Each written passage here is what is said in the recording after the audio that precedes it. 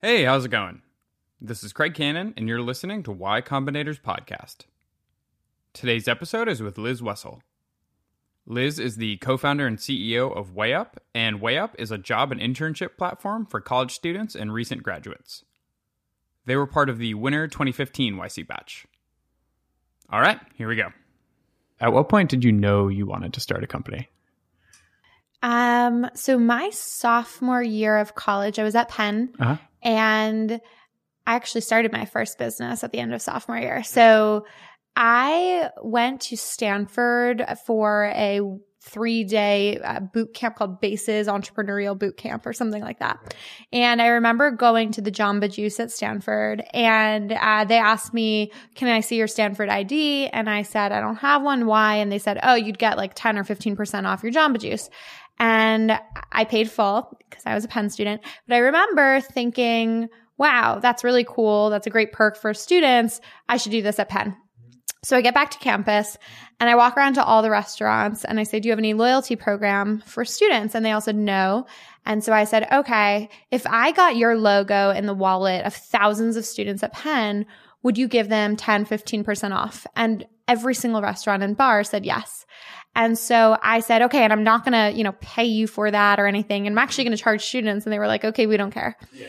And so I ended up over sophomore summer. I also was doing an internship at Blackstone in Tokyo. But meanwhile, I was starting, as we all do. Yeah. But meanwhile, I actually went about hiring this like company in China to create thousands of cards that would put the logos of all these businesses on the back. And I called it the Penn Eats card. And I got back to campus in my junior summer. I hired all my friends to basically go around selling these cards for $15 a pop. And we sold like thousands and It was awesome. Okay. And it was very, very, very cool. And that kind of gave you the bug? I was addicted. I thought the concept of creating something from nothing and solving a problem or, helping people is just such a cool opportunity. And why wouldn't you want to do that over and over? Because you weren't an engineer, right? No, I took a bunch of computer science classes, but I was not what I would call an engineer.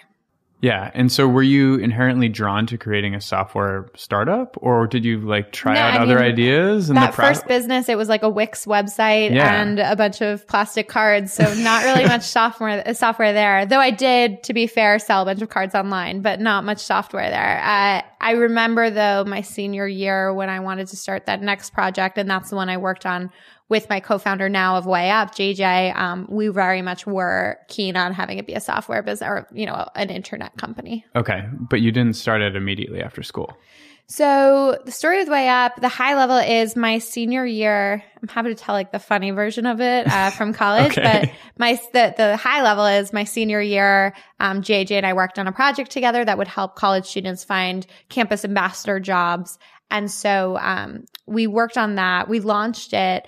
And then I went to Google in California. And then I moved to India to lead brand initiatives for Google. JJ went traveling around the world as a backpacking freelancing web developer. And then as all good backpackers do, went to McKinsey in New York. And so we kept in touch over the years, but that website kept growing and growing to tens of thousands of users and big businesses and so on.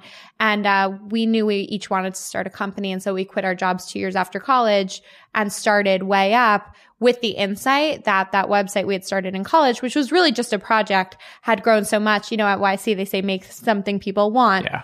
If you build a website that you barely do any marketing work for and it's grown that much, then we knew that they had something. And so we shut down that website because it was just like a kind of half-assed project. Mm-hmm. But we took the insights from that and built WayUp off of that. Okay. So I'm really curious about how and when you decided to leave Google, because a lot of people who could start companies and are in the position, financially, they have enough flexibility to leave, just kind of get in this cycle. They're like, they get a raise every 6 months or whatever, and they stay there forever. Yeah.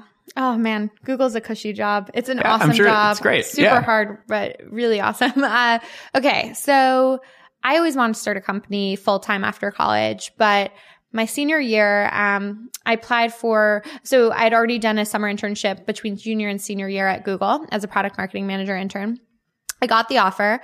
I also got the offer at a top tier VC a venture capital fund. And for me, I had gotten enough advice that, and I'd started that Penn Eats company, saw that there was so much I had to learn, whether it was managing people, legal documents, like marketing, sales. And so for me, I basically said, I want one experience that will help me before I start whatever company I one day start. I did not know it was going to be called Way Up, or that it would be Way Up. And I said, I really want to do it for 2 years. Whatever this job is, I'm going to learn as much as possible for 2 years. And then I'm going to quit and I'm going to start a company and hopefully do it with a co-founder that I love, which I have done. I got these 2 offers and I didn't know which one to take, which one would set me up for more success. To start, I said to HR in both of them, I want you to know I'm going to leave this job in 2 years and start a company. Is that okay? Google's so cool. I mean, especially the program I was applying for and that I got the offer to is called the APMM program, Associate Product Marketing Manager job. Okay. And the whole program is filled with alumni. They hire like 25 to 50 US college students each year to be in this program. And it's filled with alumni who have started unbelievable businesses. Kevin Systrom started Instagram. Britt Morin started Brit & Co. And the list goes on. Some former Googlers too. Robbie Stein was some former Googlers. They're all former Googlers. I was going to say, ignore that. I know what you mean. I was going to say actually someone from my high school too. Okay. But anyway, Robbie Stein has started a really cool company called Stamp, sold that to Yahoo. So long story short, all of these people were in this program. So they actually said it's totally fine if you leave after 2 years and start a company. Meanwhile, the VC fund was actually like, yeah, we highly recommend that you do VC for 2 years and then get your MBA or start a company. And this VC fund had many, many successful founders as well. One who just recently had his company go public. So I couldn't choose. And so I did what I always tell college students they should do, which is cold email someone who they want the advice from. So Roelof Botha was someone who I had seen speak at the Stanford Bases Entrepreneurial Bootcamp. It's all going kind of full circle. So at the end of the day, I email Roelof Botha and I say, you are, one of the best venture capitalists in the world. He's at Sequoia. And I said, you've seen so many successful founders grow huge businesses. I want to be one of those founders. I want the best possible experience I can get beforehand. Which one would you suggest I do? Go to XYZ Fund or start my own, or go to Google in this program? And he said I would get the best possible operating experience I could get. And Google is one of the best operating companies in the world, tech companies especially. You'll be surrounded by great managers, great engineers. You'll meet great talent that you might hire one day. So go Google. And I did. I've heard you talk about this on a couple other podcasts. I love cold emailing. Yeah, me too, actually. One of the people I really admired in San Francisco when I was still living in New York, I cold emailed him, Skyped him, and I was like, oh man, it's just so weird. I'm going to be in San Francisco like next week. Are you going to be around? He's like, yeah, I'll be around. And then I just bought a flight. The best. Yeah. If you can afford to do that, that's the best. Entrepreneurs do that a lot, apparently, to get like venture capital meetings. I thought that was funny. It totally works. So, say you don't have a brand name or whatever. You're just a college student. That was me. Just like you. Yeah. Exactly. Can you walk us through the steps that you use? To cold email? Totally. So to start, I have Rapportive on my computer, which is this software that LinkedIn bought. But basically, if you install it into Chrome and your Gmail, what you can do is you can figure out someone's email if you can't find it already online by basically guessing. For example, I don't remember what Roelof's email is, but I probably would have looked up Sequoia's domain. So let's just say it's sequoia.com. My guess is it's probably Sequoia Venture Partners or whatever, but let's just say it's sequoia.com.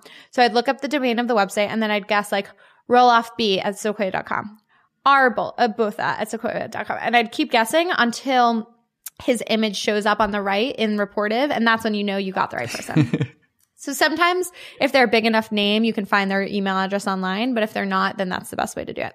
So once you have that, I would say subject line has to be something that's going to catch their attention. So want to pick your brain from a college student? Not going to stand out. Any college student can do that. My best cold email I ever sent was to probably arguably the most famous woman in business in the country, maybe woman in tech business in the country. I'm not going to say her name and you can guess. And my subject line, I saw that she had taught aerobics or done aerobics in high school or college or something. And I had taught water aerobics the summer between high school and college because they pay a lot of money. Oh, all right. And so who knew? Yeah, I did not. And so I actually, wrote in my email, and I think part of the subject line, like fellow former water aerobics, like professional or something silly, but it caught your attention because if you see something ridiculous that someone clearly had to do a lot of research to find out about, they're going to open the email. And then in the email, I wrote, dear blank. And I start off with, I'm a college student at blank, so in my case, I'm a Penn senior, currently trying to figure out what I want to do with my life between 2 job offers. So it just gets to the point of, being short, sweet, and here's who I am. No one doesn't want to help college students. I feel like the second you graduate, you lose this huge badge of pride that you get to say I'm a college student. And the second you graduate, like people are much less likely to help you. So use it and abuse it while you're in college. Yeah. But I mean, I get cold emails all the time. I hope I don't get a barrage of them after this, but I do get a lot. So, and they always start with like, I'm a college student at X school. Yeah. And then get to the point. What do you want help with? And ideally show that you've done your research. So why are you asking me? So, in a specific case for Roelof, I remember I said something to the tune of like, you've seen so many successful founders. If I had just asked him, where should I move, New York or San Francisco? Like, why would I ask Roelof? Both of that, right? So I do think that a very big part of your email should be saying, why are you asking this person? What do you want from them? Who are you? And then show somewhere in there that you've done your research and that you're not just trying to email like famous people. And I think if you do those things, you'll probably get a good response rate. We did a podcast with Casey Neistat about a month ago, and he literally has pick your brain as a Gmail filter to trash. So I would not recommend picking someone's brain. I would not recommend asking them out for coffee or 20 minutes for a phone call.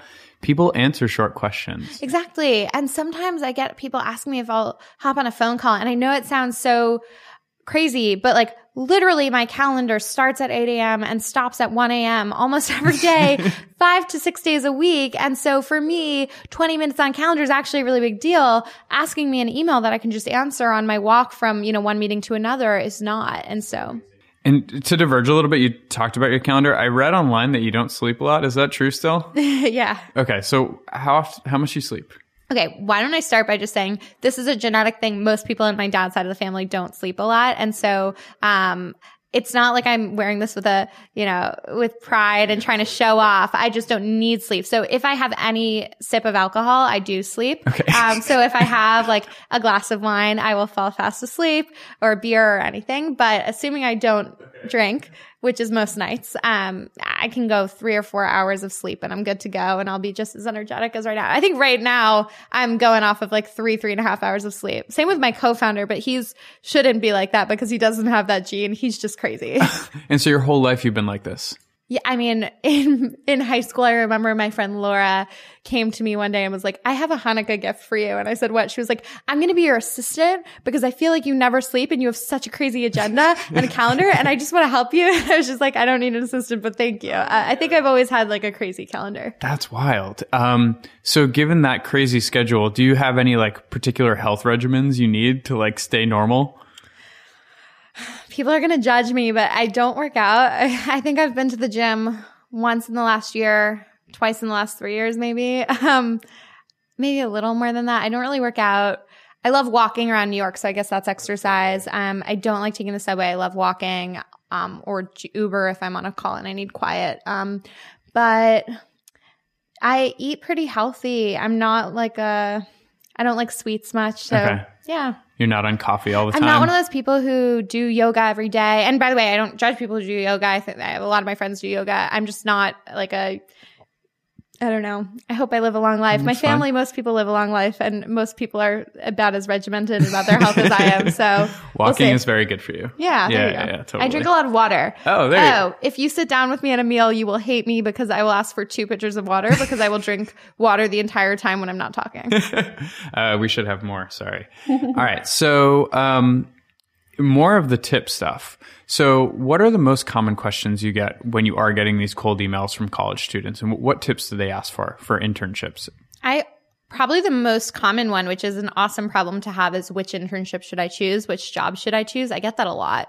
I wonder if it's because of the Roelof story. I get a lot of people asking for advice when they're a student entrepreneur and they're starting a company. And I think that's amazing. I mean, when I started my business in college, I would say I was one of like 5 people I knew who had starting companies. Okay. Now I feel like it's a prerequisite to graduating from college in the US, or at least at Penn. It just seems like everyone's starting businesses, which is funny because it's not like I graduated so long ago. I graduated in 2012, but it definitely was not as common back then. So I think that's another one I get a lot. Okay. And so what kind of answers do you give? Is it very specific, or do you have like a mental model for choosing this kind of thing? It's very specific. And often I respond saying like, you need to give me more context here. Oh well, yeah, because I appreciate if you want to keep the email short, but if someone yesterday emailed me, I think this student had seen my TED talk about like 8 things you have to do before you graduate or whatever. And so he emailed me and he said, I loved your TED talk. I'm choosing between these 2 job opportunities. Which one should I take? And I was just like, I don't know anything about you. I don't know what your goals are. I don't know anything about these jobs. I don't really have time to look up each job. Can you give me more context? So then he did. So I think it's nice that he tried to keep it short and sweet, but I could only do so much. Okay. Well, and what do I know too? You know, like, yeah, it's just one opinion. Yeah. What about on the actual application side? Because I saw you guys have tons of content on your site for students, right? Yeah. What are your tips on just preparing yourself to apply for an internship? Assuming it's very competitive, but you have, like probably the right qualifications for it. And we really do. It's wayup.com/guide or wayup.com/blog. We have a ton of content, like thousands of articles. What I will say is, number one, and this is not meant to be self-serving, but we have these profiles on WayUp that are, in my opinion, a much more holistic perspective on who you are versus a LinkedIn profile that's just your work experience or a resume that people read the bolded words and then ignore the rest. Our profiles on WayUp focus on your GitHub if you're an engineer, your YouTube if you are a performer or a public speaker, your Instagram if you're a designer. They show your volunteer, your hobbies, your fun facts. And so it's a little bit more of a holistic perspective of who you are. And we hear from our recruiters that if a recruiter looks at your WayUp profile, your LinkedIn profile, if you even have one, and your resume, they're like significantly more likely to message you and be interested in your application if they see your WayUp profile. Okay. So first of all, I know this sounds self-serving, but I honestly would say create a WayUp profile and promote it. Other than that, I think a lot of people don't apply for that many jobs because some career service offices tell you only apply for 2 or 3 jobs. That's wrong. Don't do that. Apply for a lot more than that. The market unemployment rate, thank goodness, is so down, and and therefore people are really getting hired left and right, especially if you're technical, especially if you're a lot of things. And so I would say applying for a bunch of jobs, and then really the feedback, the advice I give most often for people going into an interview is an acronym I like to call REEF, R-E-A-F. Okay. So it's research, show enthusiasm, ask questions, follow up. So research, if you show up to an interview and you show that you know more about the company than the person interviewing you, you will impress them. Period. End of story. You will impress them. I remember for my Google internship interview, I read an entire book about Google in like 2 days. And I came and I was name dropping the person who, not that I knew them, but like I was mentioning, the person who made the Google logo and this and that. And I was showing I knew so much and I just lived and breathed the company. And my interviewer was super impressed, which brings me to E, show enthusiasm. So as much enthusiasm as you might think I have right now in this interview, you are probably engaged with me because I'm showing I actually care about the conversation. If you don't and you're playing like hard to get or too cool for school, then no one's going to find you interesting or engaging. Asking questions, and you want to ask good questions. When candidates ask me at the end of an interview, why did you start WayUp? I literally roll my eye. I don't literally. In my head, I roll my eyes. I don't want to actually be rude, but it's like if you just Googled that question, you could find it in every podcast or interview I've done. And not to say in any way that I am saying you should know everything about me, but show that you're coming with questions that you can't find on Google with one Google search. So come with thoughtful questions. Things like, if I were to stand out in this role as a rock star, what would that look like? What are the people who really excel at your company have in common, et cetera?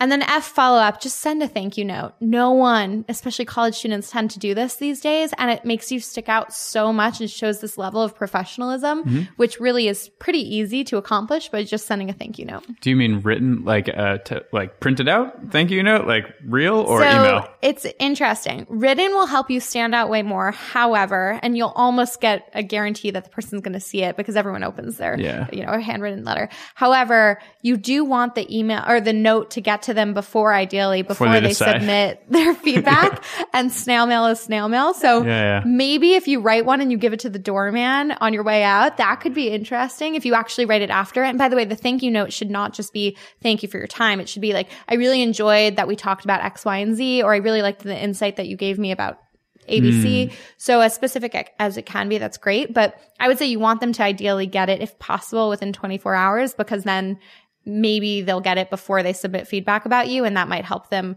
if they're in between a yes and a no. It might help them lean one way. So what about the communication skills? Because that seems like this whole broad category where even if you apply your whole model, like this Reef model, if you come on too hot, it's like, whoa, okay, this is intense.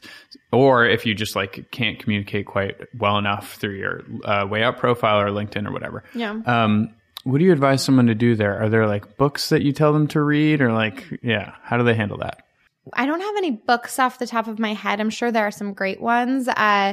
I think the most common, advice we give is just practice with your friends, specifically the friends or family members who will be honest with you. So not the ones who are yes men or yes women, but the ones who are going to tell you when you suck and the ones who are going to tell you when you're being super clear. And you should ideally be practicing with someone who you think is a good communicator, because getting bad advice from a bad communicator is not going to help you get any better. Okay. Yeah. Cause I've done a handful of interviews in the past on the interviewer side, and, that to me can be a little oppressive. It's like, I know everything about you. I've looked at every single one of your tweets in your whole life. Creepy. Where do you draw, do you guys encounter that kind of thing here?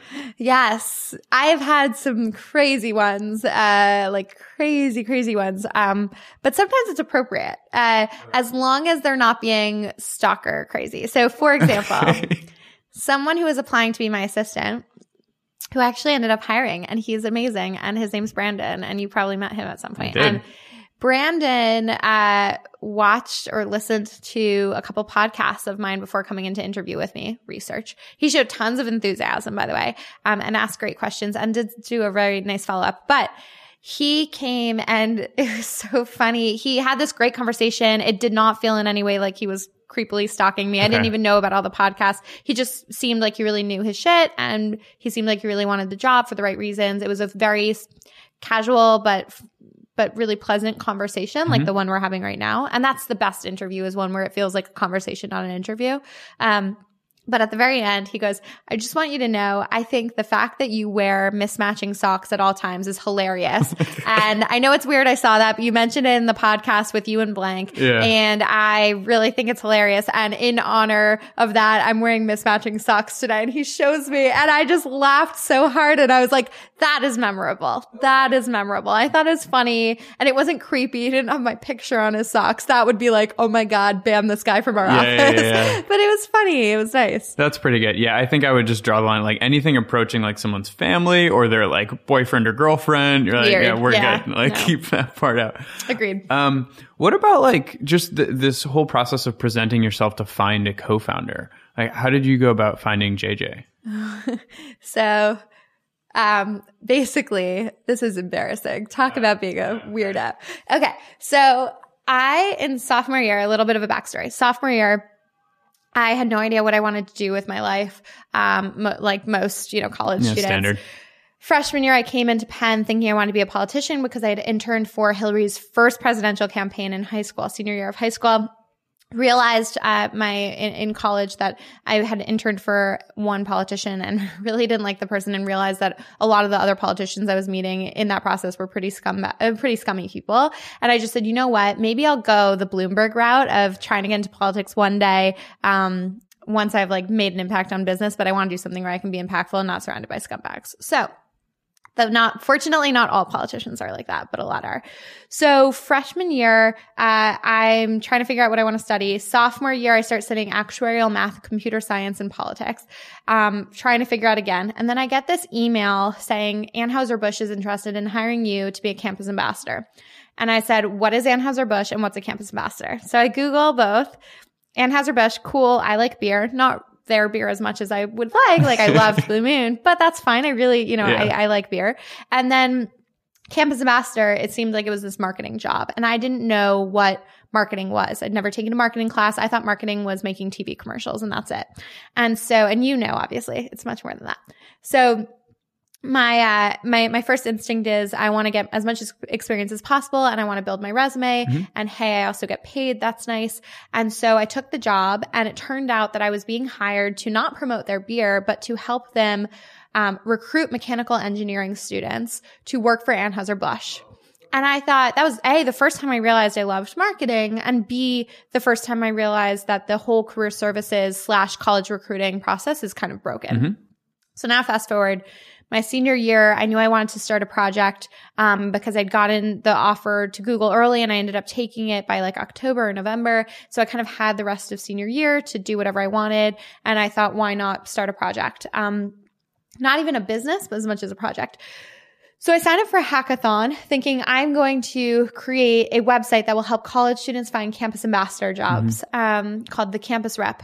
So I signed up for a hackathon and it turns out it's the same night as, I don't know, some like date party or something. Okay. And I had to choose between the two. And what I ended up doing was I found my way, snuck my way into, I think in YC they would call it, they hacked your way into the database of every single person who signed up, where I could see their resume and all of their information. And you were not supposed to see any of this information, but it's fine. I did. It wasn't illegal, I don't think. And so I went through every line and looked up every single person who signed up for the hackathon. And there was one that was by far and away the most impressive to me. And it was this guy named Joel Fliegelman. Joel, JJ nickname Fliegelman. And I thought, I've never heard of this guy. I look him up. We have like no mutual friends. And why was he impressive? A bunch of reasons. He knew how to code. He knew, and I know that sounds obvious, but a lot of people who sign up for hackathons don't. He knew how to code. He had done some really interesting projects that he mentioned about like scraping this and whatever. He also had a very strong business sense. He was in the Huntsman program, which is a dual degree program between Wharton and, basically linguistic studies in the college for what he was studying. So he was like Huntsman program, which is a really impressive program. Plus he knew how to code. And he'd worked on really cool projects. His hobbies were really funny and interesting. I just thought this guy sounds great.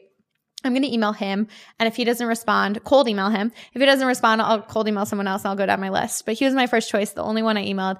I cold email him and I told a little bit of a white lie, which I regret, but I did say my friends, I thought, to your point about creepy stalkers, yeah. I thought it'd be weird if I said I found my way into the database of the hackathon and messaging you. So I said, my friends told me that you're like really talented engineer. I'd love to meet with you for a beer at City Tap House, which is a great bar on campus. And apparently because he likes that bar, he agreed to meet with me, but he totally knew that I was lying about the friends because in his email back to me, he goes, it's so interesting that your quote friends end quote told you, because in his head, he was like, I know we don't have mutual friends who told you this.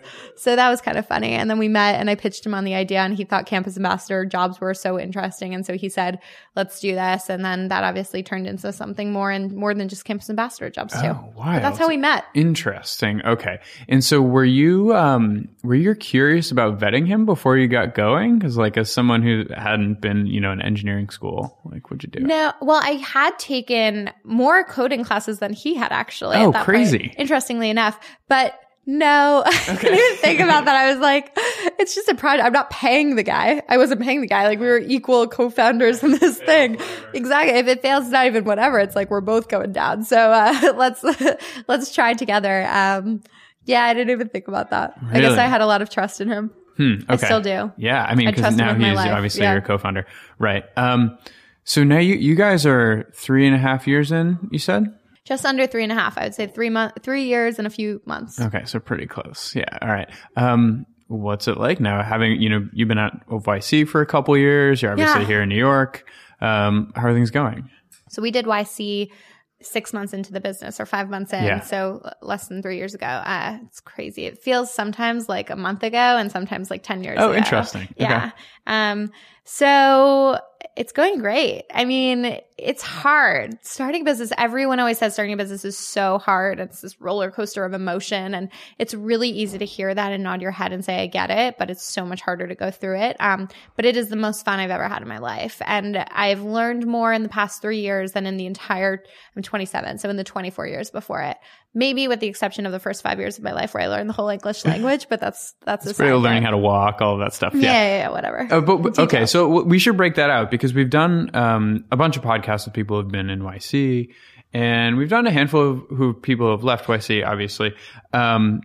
But you're not that far out, right? So what have you learned in the interim, like intervening years? You know, I said to Sam Altman right after YC, I was at like a lunch or dinner and he was there and we were sitting next to each other and I turned to him and I said, you know, the thing that I've had to learn about the most since YC that you guys did not prepare us for at all, and he had a really good reason for why, but that you did not prepare us for at all, was how to manage people and hire a team and grow a team. That is the hardest thing ever.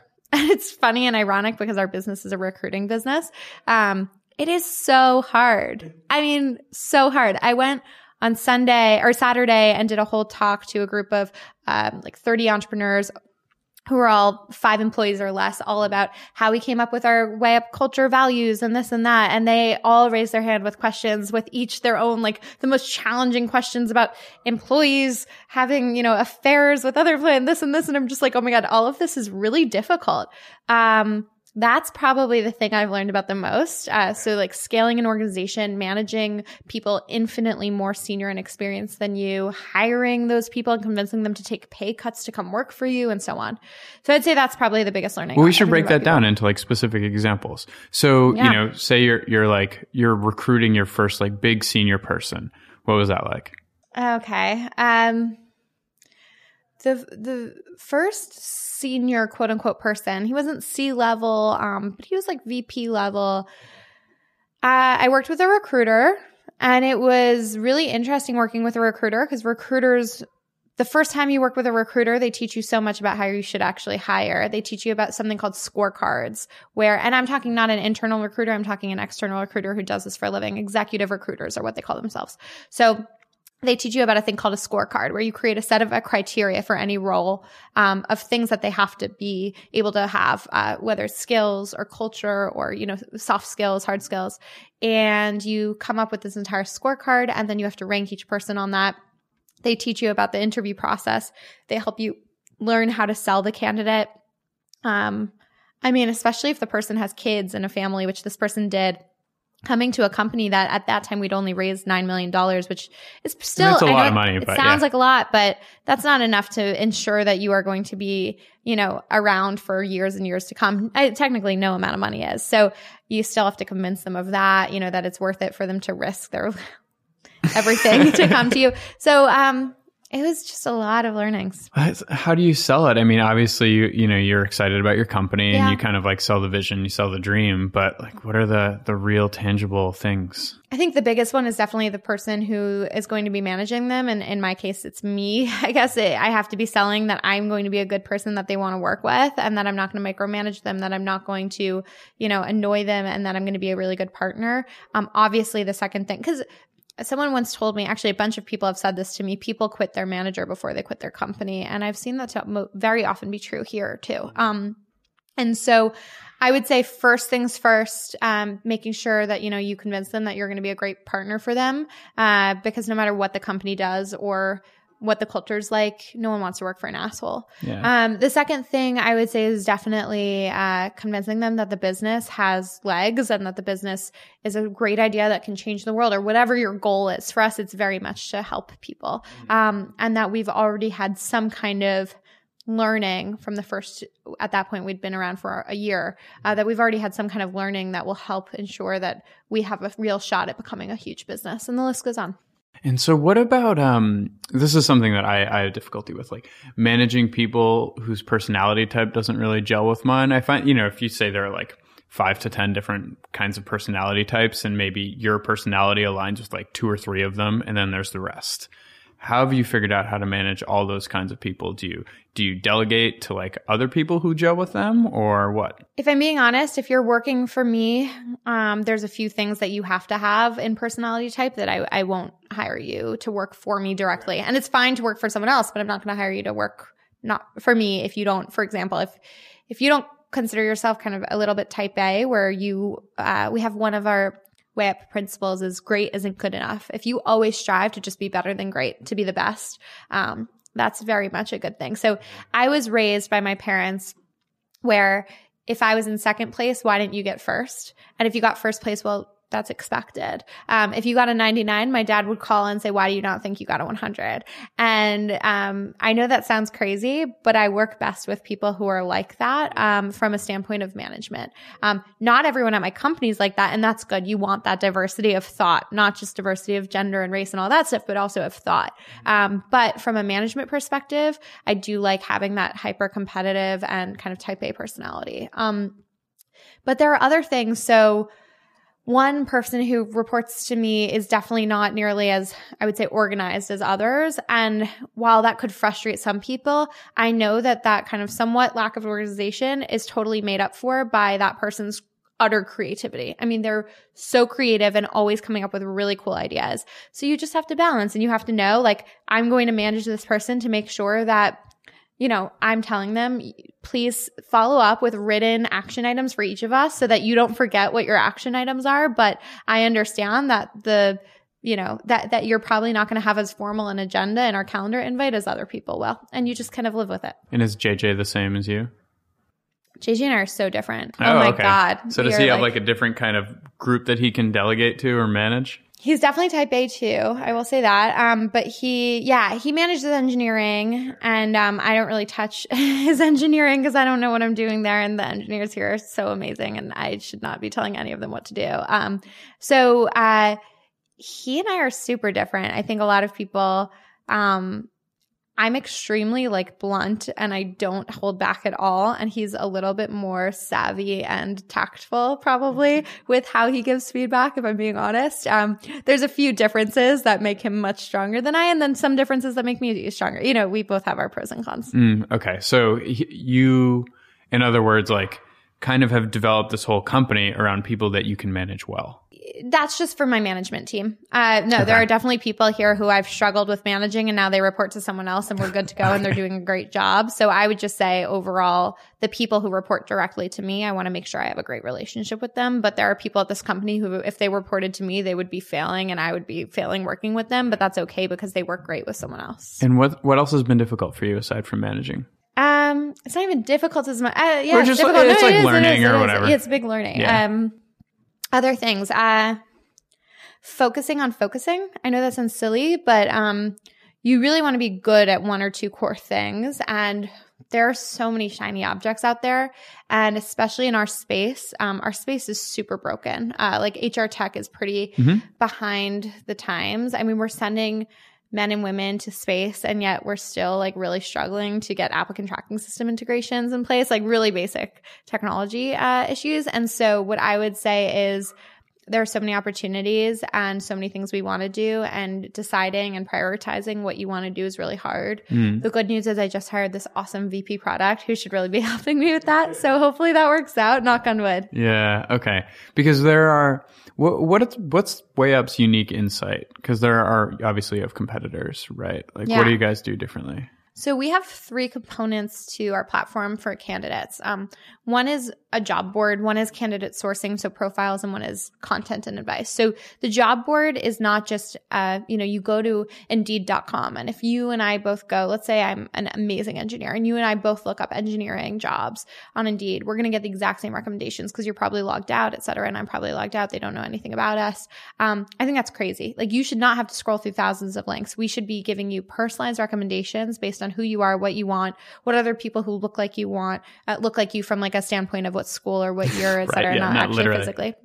And the list goes on. Yeah. So personalized recommendations.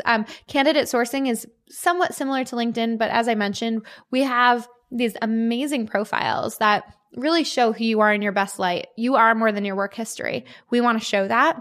And recruiters can log in and search through people, just like, a LinkedIn, for example, and they can message you if they're interested in speaking to you about a potential job opportunity. So that really drives a lot of hires. And then the third aspect is content, advice. How do you prepare for this interview? Or, hey, we saw that you were looking at this job at, Unilever, and we saw you didn't apply. why? Here's a piece of content about why Unilever is such an awesome place to work for. And so we have it's this integrated approach that we're really just trying to help as many people figure out what they want to do and then actually get that job. And so 1 in 3 people who apply on WayUp get hired, which we're really proud about, that really few other, if any, job sites have been able to tout. Cool. And this is a problem that I'm trying to figure out at YC all the time. Like, what is the most effective content for the most amount of people? And in our shoes, it's like getting people to start companies, right? So what has been the most effective piece of content for you guys in terms of getting people to apply through WayUp?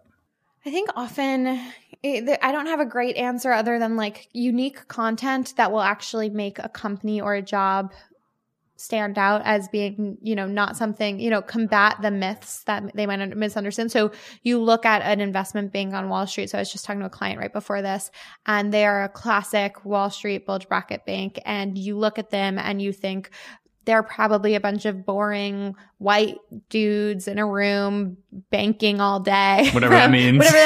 From 6 a.m. to 2 a.m. Staying up late for some reason, doing something. Yeah, they don't care about the world. Like, there's all these horrible myths about it. And then you actually speak to them and you learn about what they're doing, and you actually realize, yeah, some people are exactly like that, but there's also really, really cool jobs and really cool opportunities. And so how can we highlight what makes some companies and some jobs really unique for the specific reader? So we try to do a little bit less at scale content and a little bit more targeted content around this piece of content. We hope engineers who also happen to be diverse, some kind of underrepresented minority, whether it's female engineers or diverse engineers, et cetera, will read this piece of content. We hope that freshmen will read this type of content, et cetera. And then what we can do with our database is we'll send it out to the right people who we want to read it. And are you doing like Facebook ads and stuff like that, really targeted towards freshman engineers? We do some Facebook ads. We don't do too many, but we definitely have one person who's paid acquisition. That's the thing. Okay, gotcha. So broadly, how do you feel about where education is going in terms of preparing yourself to be employed or starting a company? I love how many companies are no longer obsessed with a college degree and are now starting to think more about skills.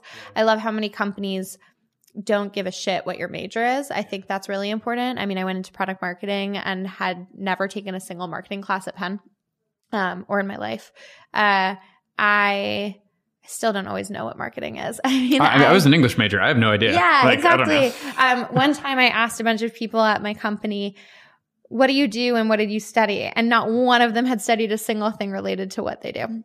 So I think the long story short is I love that people are using their educational experience. I love when I hear that people use their education to learn about things that they love and not necessarily that they want to do for a career, because you might be super passionate about chemistry, love studying it, love studying oceanography, but not actually want to be a scientist or study the oceans. And I think that that's really cool that the way companies are moving is allowing you to have that kind of channel for studying what you're passionate about and not necessarily having to go into that career. Maybe it's just something you want to study. Okay. And if you're a small company, say you're like, you just did YC and you're going to make your first hire, how do you make yourself look attractive to all these, fresh, like wide-eyed college grads?